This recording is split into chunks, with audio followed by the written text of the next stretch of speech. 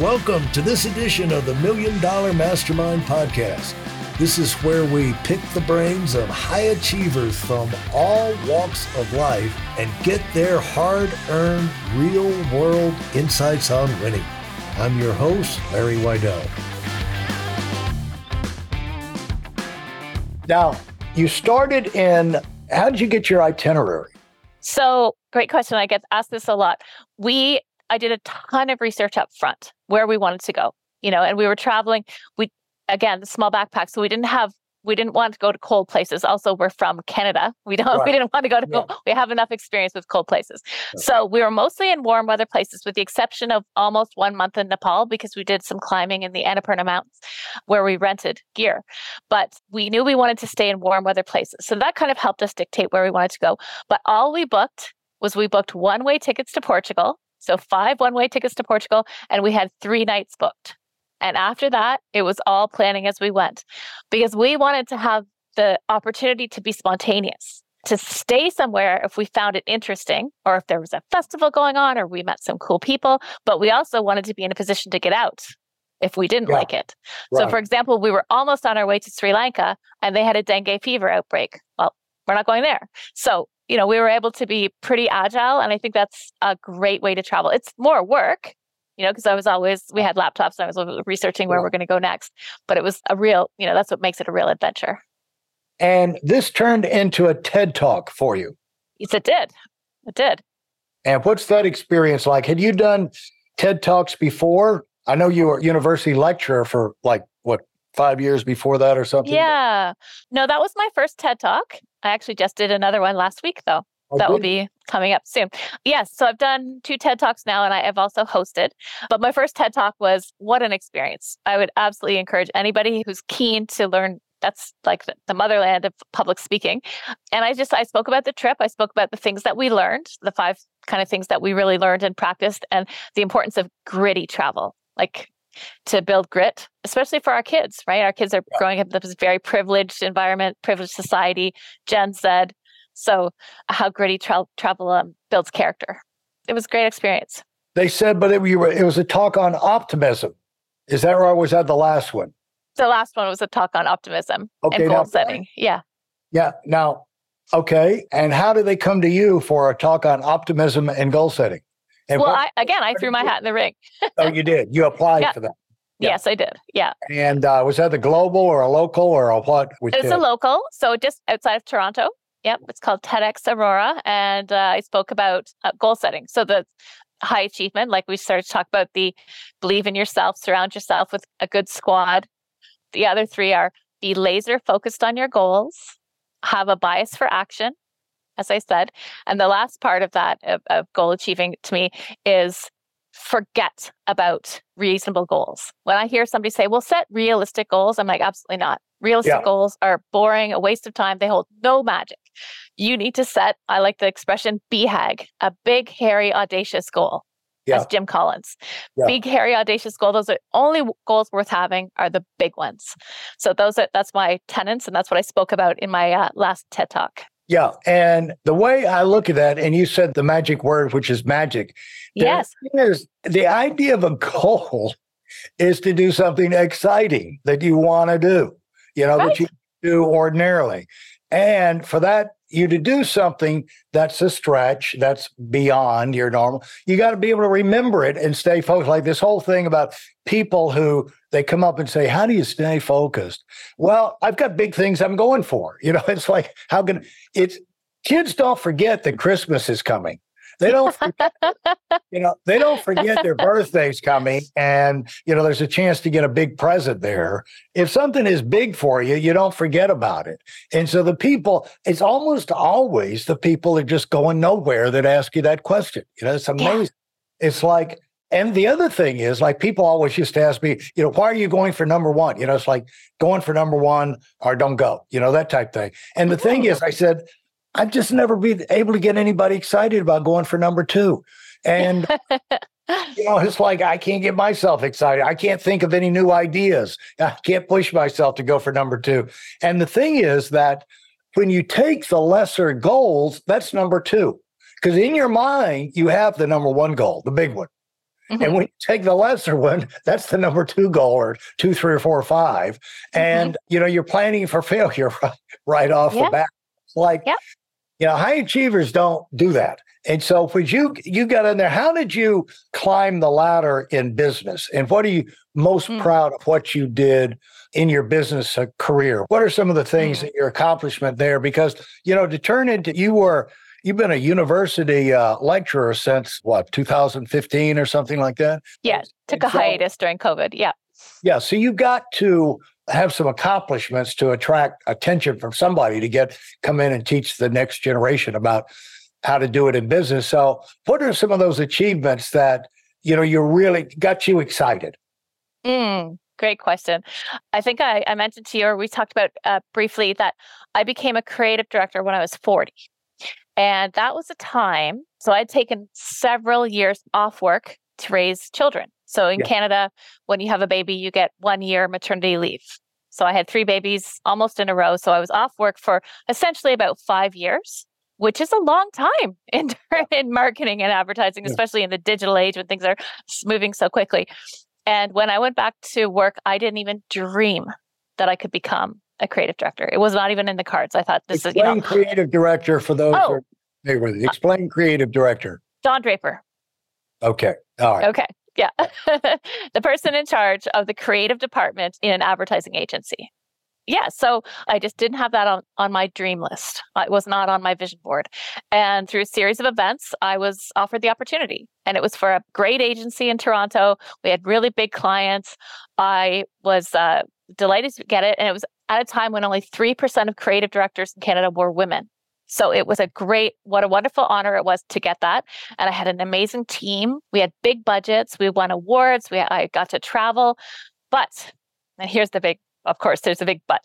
The higher up that ladder I climbed, the further away from my purpose I felt. This was really important. I was coming home at night and not feeling like myself. I wasn't feeling like we mentioned earlier, like I was serving people, like I was helping people. And my big North Star, my North Star always is leave things better than you found them. Yeah. And I wasn't feeling like that, Larry. So I had an aha moment, and it was this. One of our biggest clients was a soda pop and salty snacks company, will remain nameless. And I found out that on staff, they had someone who specifically was there to analyze when working moms felt the most guilty, because that's when we could sell them the really sweet soda pop and the really salty snacks. So I couldn't believe that we were exploiting these working moms. They're vulnerable. They feel guilty. I was one of them. And I just thought, this is not for me. This is not the line of work I want to be in. I'm not helping anybody. I don't sleep at night. So after that, I actually resigned that week. And yes, I did. And since then, I have only worked in entrepreneurship. I've had a few startups myself. I've been a partnership. I've been on small teams. And now I work coaching women in entrepreneurship. So the thing I'm most proud of was leaving that cush job to go into the unknown, but I was following my purpose. Well, explain to people what it's like when you're working with big players like Starbucks, Coke, General Motors, etc. What is that like in terms of, you had to learn too, you'd never done it before. So it had to be an eye-opener for you. The things that you wound up doing, beyond the unpleasant type things, is just the scale of it and the magnitude of dealing with companies like that and the impact you could have there. What did you learn that allowed you to excel? Well, there's certainly a lot of hard skills that I learned, but I think one of the best skills I learned, and I would say to anybody who wants to learn some skills in almost any field, learn to public speak. Learn to speak for yourself. Learn to advocate. Learn to pitch an idea. My gosh, learning to pitch an idea is gold.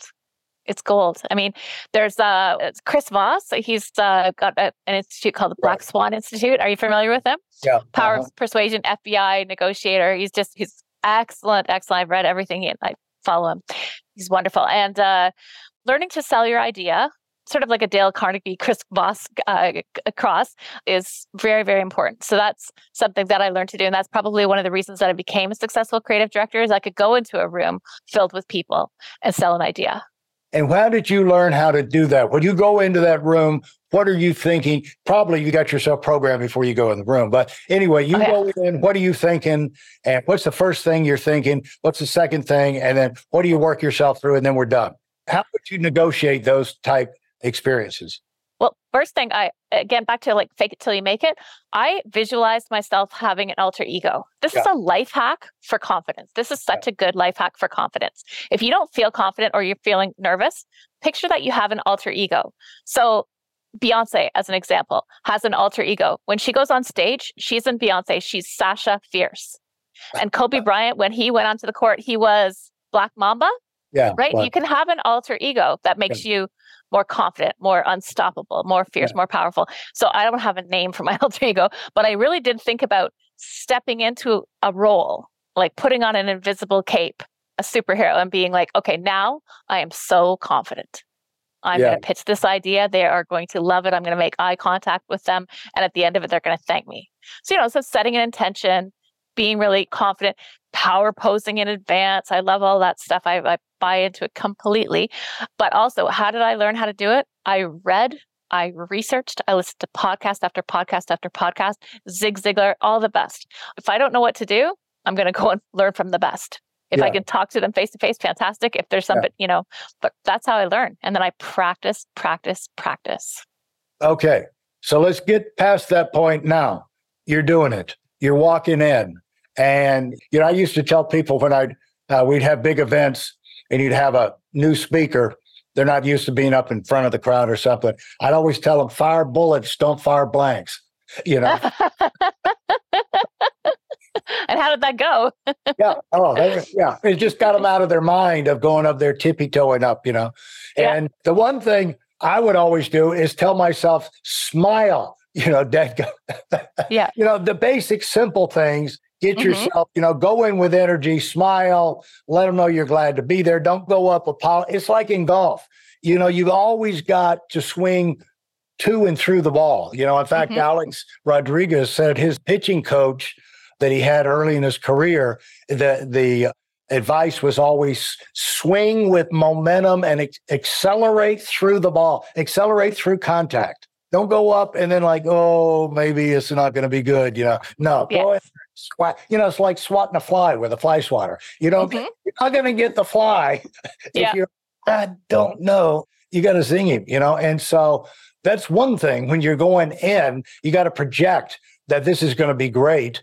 But what are you trying to do? What would you get to where you were trying to do? And you got good at it. You want to get everybody on your side. You want to get their interest. And so would you try and come up with some, right off the bat, some statistics, try and have some things to disturb them I'm sure your first thing you did was not tell a corny joke or something, but what would you go in there to try and establish rapport with that crowd? Well, if I could tell a joke, honestly, Larry, I would. I think I have a good sense of humor in that I think things are funny, but I'm not funny. But sometimes I think I'm funny, but I'm not. So I never led with a joke. I also don't typically lead anything by introducing myself and thanking them for being there. That's fine. That'll come later. But I think right now you've got a very short window of time to establish credibility and to really hook your audience. Right. So if you have 12 people around a boardroom table or a TED audience, really the principles are the same. Hook them right away. And you hook people with stories. You can have facts and data and stats to back it up, but hook people with stories. So I like the structure. When you enter them, you tell them what you're going to tell them. You tell them, and then you tell them what you told them. Yeah. Right? We know that works. That's a proven way of doing things. And so that's the approach I took. And I led with stories. I led with emotion. Yeah. Well, you were naturally real good at this early on when you had basically a presentation to the Club Med people over the phone. You hooked it right off the bat. So I think you've got a propensity for doing that. And, it's just like some people can figure that out, some people can't. But obviously it has taught you well. When you got in front of college students, you're saying, okay, I'm going to teach them about business. What do you find yourself talking about?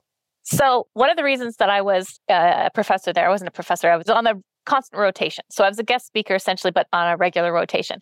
And what they liked about me is I had real world experience. So professors in marketing often have been professing about marketing for a long time, which is obviously very valuable. And there's a ton that you can learn there. But also, it's so exciting for students to talk to somebody who's actually in the field, right? Yeah. Who's living real-time experiences.